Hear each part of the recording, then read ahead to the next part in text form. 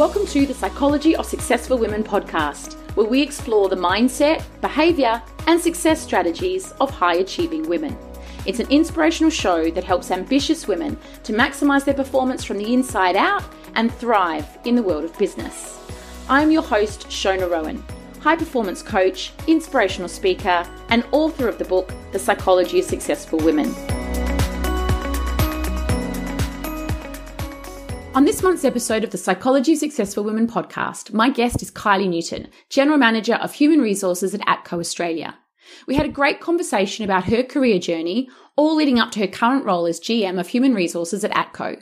She shared some of her personal tips and advice to help other people boost their success and achieve their career goals. She talked about how she bounces back from setbacks, builds resilience, and stays positive during times of change. And we also discussed her passion around diversity, equity, and inclusion, some of the things ATCO is doing in this space, and so much more. So Kylie, welcome to the Psychology of Successful Women podcast. I'm really looking forward to our conversation today. Thanks, Shona. I'm looking forward to it too. So to start off, perhaps you can tell us about your career journey, all leading up to your current role as General Manager of Human Resources at ATCO in Australia. Sure. So I've taken a bit of a sort of a twisty, turny path, not your standard sort of career progression. And I know a lot of people have taken lateral moves through their life. But when I left school, I really didn't have much of an idea of what I wanted to do. Yep. And so I went out and worked full-time for a Japanese trading company in an administrative role in my first year.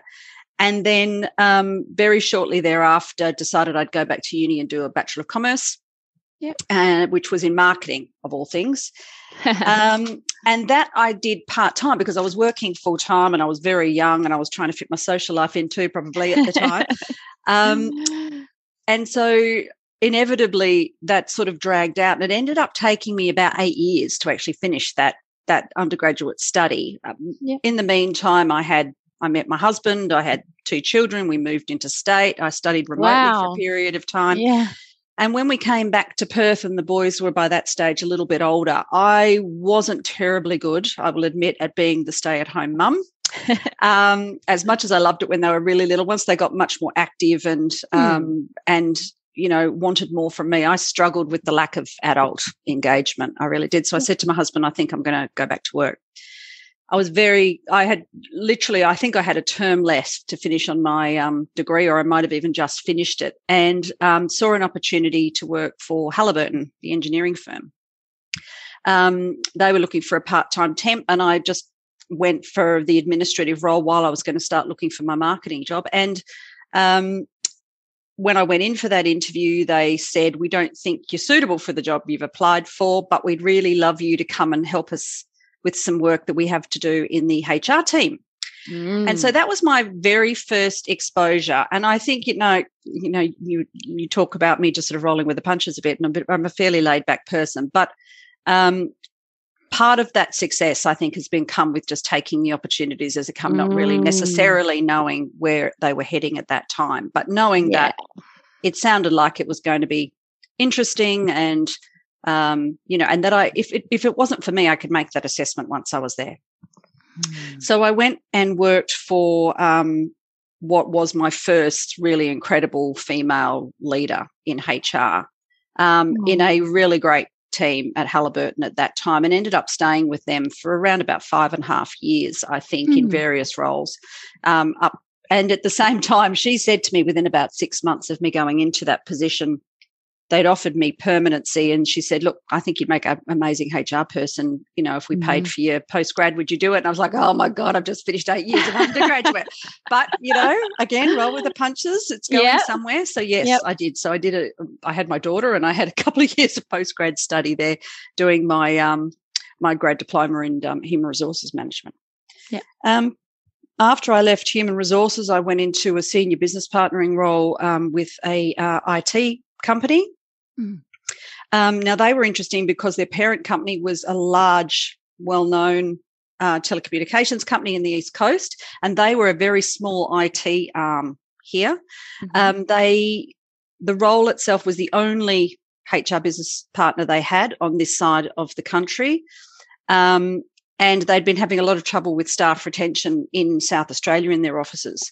So very quickly after showing them what I could do and them being quite happy with what I was doing here in WA, looking after their staff, they asked me to take on both states under my remit.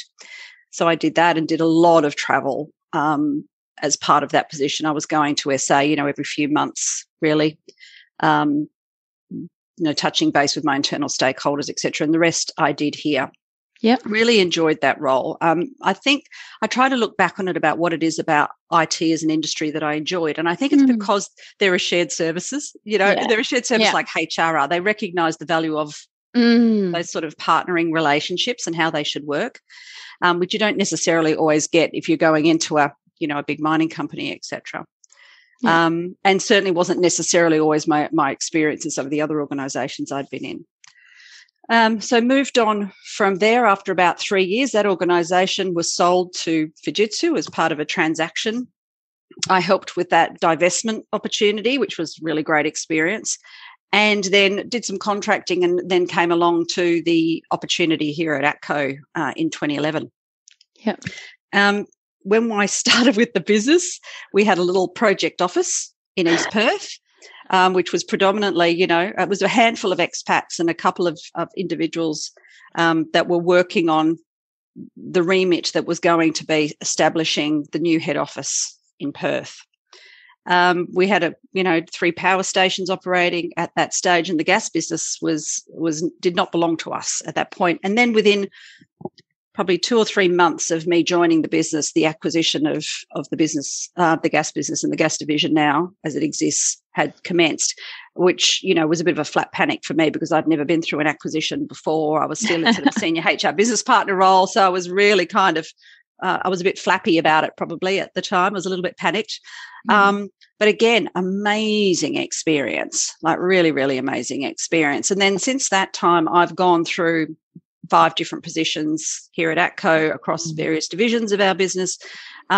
Each time I've done it, not always sure what the end game is. And in some cases, in one instance I can think of where a managing director had asked me to go to a specific division to do some specific work, and I was particularly unthrilled with the idea. but I have to admit that he knew better because it's all resulted in the best outcome in the end. And then I moved into this position 2 years ago, nearly now, April. Well, I love hearing about your career story, and you're already nicely weaving into our next question, which is all around kind of tips to success, because you said so many great things in there around sort of taking opportunities and not knowing where things will lead. And that's been exactly the same for me in my career. And I love your approach to everything. You're always kind of up for a challenge, Kylie. So that leads nicely into the next question. And you can mention some of those things again or have new things, but you are really successful. You have this awesome career working in quite a competitive and male-dominated industry. I would love to know some of your top tips to help other women create success, and maybe especially in those more competitive or more male-dominated industries. Yeah. So, there's the personal attributes that you have that you bring to a role and your attitude and et cetera, your skill set. Yeah. And then there is the things that support you in being the person that you are, be it in your job or in your home life. I mean, in terms of that secondary piece, there's been a couple of really key themes for me. I've probably in my entire career only had one GM that I wouldn't work for again. The rest were all taught me something. All taught me something. Were in support. We're all incredibly supportive of me. Backed me to the hilt. Gave me the accountability and the rope to do what I needed to do and sort of test the boundaries. And when I fell over, picked me up, said, "It's not so bad. Come on, dust yourself off. That's You're great. beating yourself up more than you should." Had all of those conversations that you struggle to have with yourself when you fail. So, my most recent GM, Amy Stanley, who's now People and Culture Exec GM at HBF, amazing leader, incredibly good friend to boot, and continues to be a great mentor and person that I can lean on if I need to. And there was, many before her that were men and women who were just brilliant in terms of how they supported me. Yeah. The other key pieces for me is, I work very hard, but I don't only work. So, I have an incredibly supportive family. I have 3 children now in their 20s. My husband from day dot knew that I wanted a career and I wanted to get to executive management, and he was always supportive of that, even though he's in a similar role himself. He always supported me going after the opportunities that I wanted to go after. He was always there as a sounding board when I wasn't sure about things. Yeah. And even when I had very young children, was having to travel extensively, we shared that remit equally. And that's just so important, because if men can't support women, then women can't do what they need to do in terms of their careers either. So, you know, men have got to be comfortable in, you know, supporting their wives the way that their wives have supported them over the decades. You know, in the way that our mothers supported our fathers, etc. I think that's another key piece for me in terms of my mindset for continuing my career. It was never, even when I wasn't sure when I left school what I wanted to do, it was always, I always had a clear sense that it was a professional career in some sense, and that I would do some sort of study. And because both my parents were that way inclined.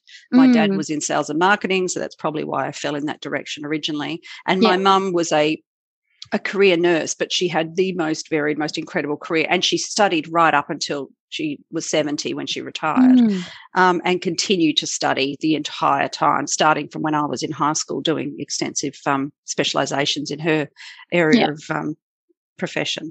So all of that made for the right environment for me to be the person I am. And then in terms of what you bring to a role and how you find your seat at the table for male-dominated industries, a part of it is having those relationships before you get into the senior role. So actually establishing those relationships and building them over time. So, you know, the executive team a number of them have had 10-year relationships with me before I went into this position, and knew me as a strong business partner and a trusted SME before they considered me for the executive role. Now there's still that leap of faith that they, you know, took, you know, with me applying for the position and whether they would go external. But it has been an amazing experience. And even then, you know, even after 10 years, I was still saying to myself, I don't think I'm ready. I don't think I'm ready. I don't think I'm ready. And it was because of their support and others saying, of course you are, put it in, what can happen? You know, what's the worst? And so, you know, recognizing your talents for what you know, and I do know HR, so I know that I'm strong in that area. The pieces that I didn't know, being comfortable to talk to others or rely on others to help you through that process.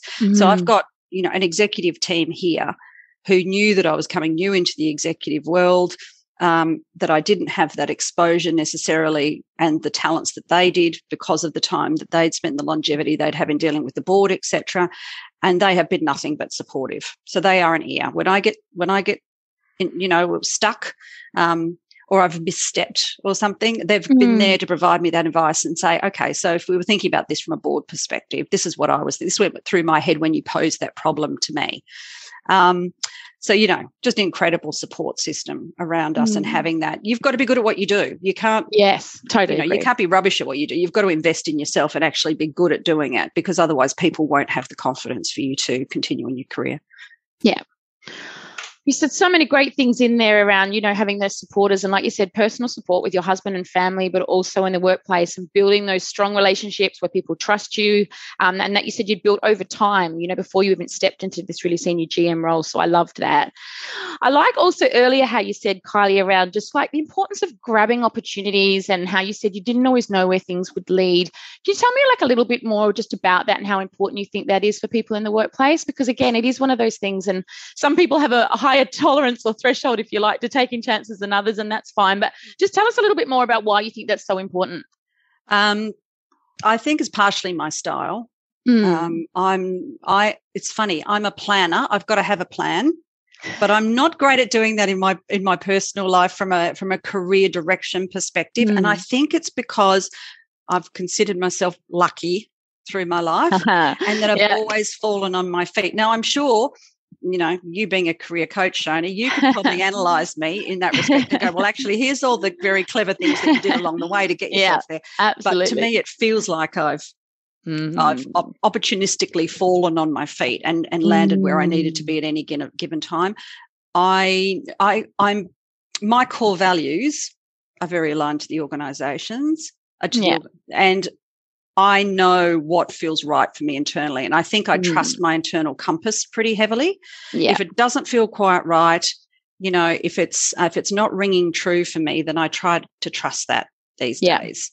And that makes a huge difference to, you know, how I lead my life and how I direct my career, etc. But if I had not tempered that with some eagerness to listen to others and those trusted advisors. So it has to be the people that you trust in, you know, in your organization. Like I mentioned, the MD who had sent me off to another division. If I, despite my concerns at that time, if he hadn't been able to say to me, Kylie, you've worked with me long enough to know I'm not going to send you into the lion's den. We're all going to be here to support you. Go and give it a go. Then I might not have taken that. You've got to have people around you that lift you up, definitely, as well as your own internal voice egging you on and trying to, you know, recognize where it really is just the anxiety talking rather than fact. You know, am I really not very good at this? Am I telling myself I don't think I can do this? I don't think I've got the skills. Well, could you learn the skills? How quickly could you learn the skills? What's the risk to the business if if you're learning on the job as you go? Is there somebody else that can support you? You can bounce these ideas off. So all of those sorts of things. You shared so many great things in there. One around that real self-awareness, like you said, of your own internal voice, and challenging yourself when you're having those doubtful thoughts. You know, is this real? Can I talk to someone I trust? Or is that just that fear that we all have when we do something new, you know? And I love that you kept coming back to the importance of the supportive environment, because that is so key, you know, and having those people that have your back and allow you to take those leaps. And that piece you said around feels like luck, and you and me have spoken about this before, but so many women, Kylie, senior women, and, you know, I talk about this and write about this, but the whole imposter syndrome, so many women will feel like, was I just sort of lucky? Was I just happened to be in the right place at the right time on many occasions? Exactly. And it's like, you know what? It's probably more than that, you know, because look at all these other great things that you did and all these other qualities and attributes. But I love everything you shared there. Now, linking in again to things you're already saying, because it feels like a part of your DNA now after working in this industry for a long time. But as the head of HR, I know you have to deal with loads and loads of change and loads of uncertainty and things like that. You know, what would be some of your advice, or what are some of your personal strategies for dealing with setbacks in your career, dealing with challenges, or even just around sort of resilience in general? Tell us a little bit about how you cope and what you would say to other women, because everyone listening to this is in the middle of this global pandemic, right? Yeah. So I was handed the global pandemic as my first to-do in this job, literally the week. Wow. I started the week that the pandemic really became a reality for Australia. Wow. And apart from the fact that I was very new to this position and wasn't quite sure what it meant for me just yet, I was still trying to build a relationship with the managing director at this level. And I mean, I was like, oh my God, I've never been through this before. I don't know how to do this pandemic planning or, you know, what we need to, where we even start to eat this elephant. How overwhelming. So huge, so overwhelming. Exactly right. But the interesting thing was that questioning the internal voice, nobody had been through the global. There's no benchmark, right? Not too many around since, you know, the Spanish flu or the Black Plague, or, you know. So the history's gone a little on that. And it took a community.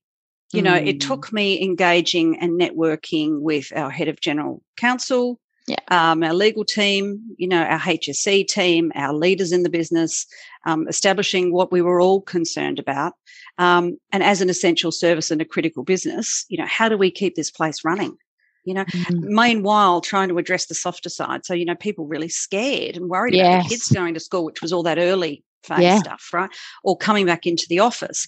Now, we took a very different approach to a lot of other organisations too, in that we were out working from home for a very short period of time before we all came back in. I think it was only a couple of months. And I think I put down to the success of that strategy because we held firm in terms of what we decided we would do, and we kept an even keel on it. So we decided as part of our early strategy that we would follow the government direction. And if the government directed we were out. If government directed we should be in the office, if we could be, we were in, because at that point they were trying to get people back into the office, etc. as well. And we've continued with that philosophy. Now, we have tried to learn as well. So, you know, we did develop some surveys which we sent out to our staff about how they found working from home, etc. And we're not traditionally a working from home business, or certainly weren't up until that point. But then since that time, just in the last few weeks, and it's taken some time for us to reach an agreement on what that looks like, but, we now have a working from home position, and people are starting to take that up. But there was more reasons than COVID that made sense around, female retention in a male-dominated organisation. The flexibility impacts are always felt by the women before they're felt by the men, because women still do the heavy lifting in that respect. So, there definitely has been some challenges. COVID was by far the biggest of them in terms of how do you personally cope? What do you tell yourself? Because you strike me as someone really resilient, Kylie. Tell me what your mindset is. Tell me what your strategies are. Resilient, and I don't. I'm shocking at being regular with my exercise and good diet and all those sorts of things. But when things are really bad, I do remember to go back to that. I do remember to take time for myself. I do remember to go for a walk. Yeah. I took up golf last year as a regular. I love that when you told me. Yeah. So that's now my out, completely free from. I don't think about work for the most of a Saturday because of that. It's my zone, exactly. Yeah. My husband and I have a very active social life. We've got a good group of friends, and a number of my girlfriends are in high-powered jobs. Not all of them, but a number of them are. And so we can have a vent. Nobody takes it to mean anything, but we can vent about work and and support each other when it gets really tough. And having a good network of HR people, including your team. So you've got a safe space. Yeah. So the days where you really just need to let go. Yeah.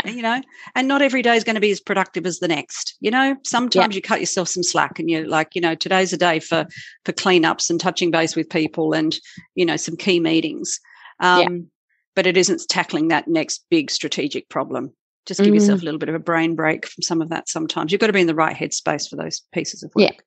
You said so many great things in there, one around the importance of personal and professional relationships, which all the research shows, when it comes to resilience, it's one of the biggest protective factors they talk about, having those people you can talk to. And like you said, people that you trust, people that won't judge you, that you can have a vent to, that you can talk about your fears and doubts with. You talked about self-care and finding those things, those moments for you, it's golf, whatever it is for people listening in, when it is just time to refuel their cup, because as women, often we give so much to everyone else, we've got to take time for ourselves. And I like that you just said then about sort of self-compassion, and sometimes it's just taking small steps, in that moment if you're having a big day or something big's happening. So you shared lots of great tips in there around resilience for everyone listening. So thank you for that. Now, you sort of alluded to this earlier as well. I know you've had lots of great supporters and networks and mentors over the years. Is there like a standout piece of advice or just one great piece of advice you'd love to share with our listeners, something that you've received over the years? It could be a coach, a mentor, even just like a friend. What's a great piece of advice you think people listening could, connect with? It's funny. Way? It's not.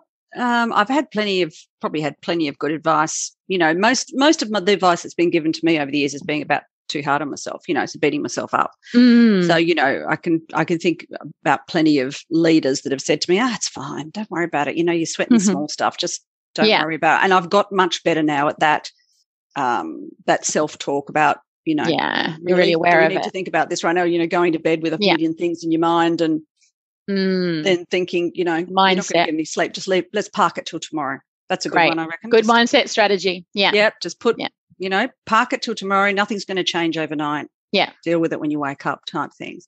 Yeah. But also, some really good quotes. I always loved be the change you want to see in the world. I'm huge on that one because, I just think, society seems to get less respectful and more intolerant and just generally more difficult to live in. And so many people now seem to be suffering with one challenge or another. I think that to me, having one, basic, the good old, the polite principles that our parents embedded in us as totally agree. Those sorts of things, and remembering those, and and even when somebody isn't being respectful to you, ensuring that you remain respectful in your response. I think that's always it's a bigger reflection on them than it is in you in those circumstances. Yeah. But also, the other one that I've always really liked is a Martin Luther King one, I think, around, you don't have to see the whole staircase to take the first step. Love that as well. So, that pretty well aligns with how I approach my life. I don't always know where it's going. I don't think any of us really know where it's going. But just take a step, take two, meet the challenge head on, see where it goes. I love that. I love that sense, like you said, of you have goals, but you're quite flexible in them and you're ready to adapt and adjust as you go. And I think that's so important for all of us, right? Now, one of the things you and I have obviously connected over is our passion around gender equality and supporting women in leadership. Tell us a little bit about ATCO's commitment around gender equality and some of the work you do in this space. So we are, a male-dominated industry, as we talked about, and not just here, but globally, we're a male-dominated industry. ATCO has made a real commitment in the last probably 2 years. So, others would have been doing a lot more, a lot sooner, I'm sure. But in the last few years, we've really looked at this pretty solidly and started to engage and invest in what we do around diversity in our organisation. Probably the earliest touch points for us were around responses to our employee engagement survey some years ago, which basically said, you kind of nowhere partially, and you probably need to be doing something here, and we want to see our organisation more active in these areas. So that gave us a bit of a kick in the pants in Australia to start really looking at what we could do in the diversity space.